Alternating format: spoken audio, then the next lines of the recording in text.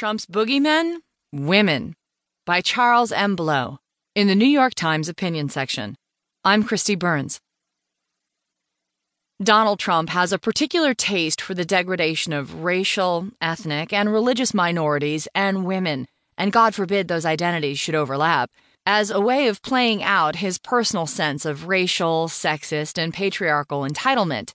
And as he degrades, he plays to those very same entitlements in the base that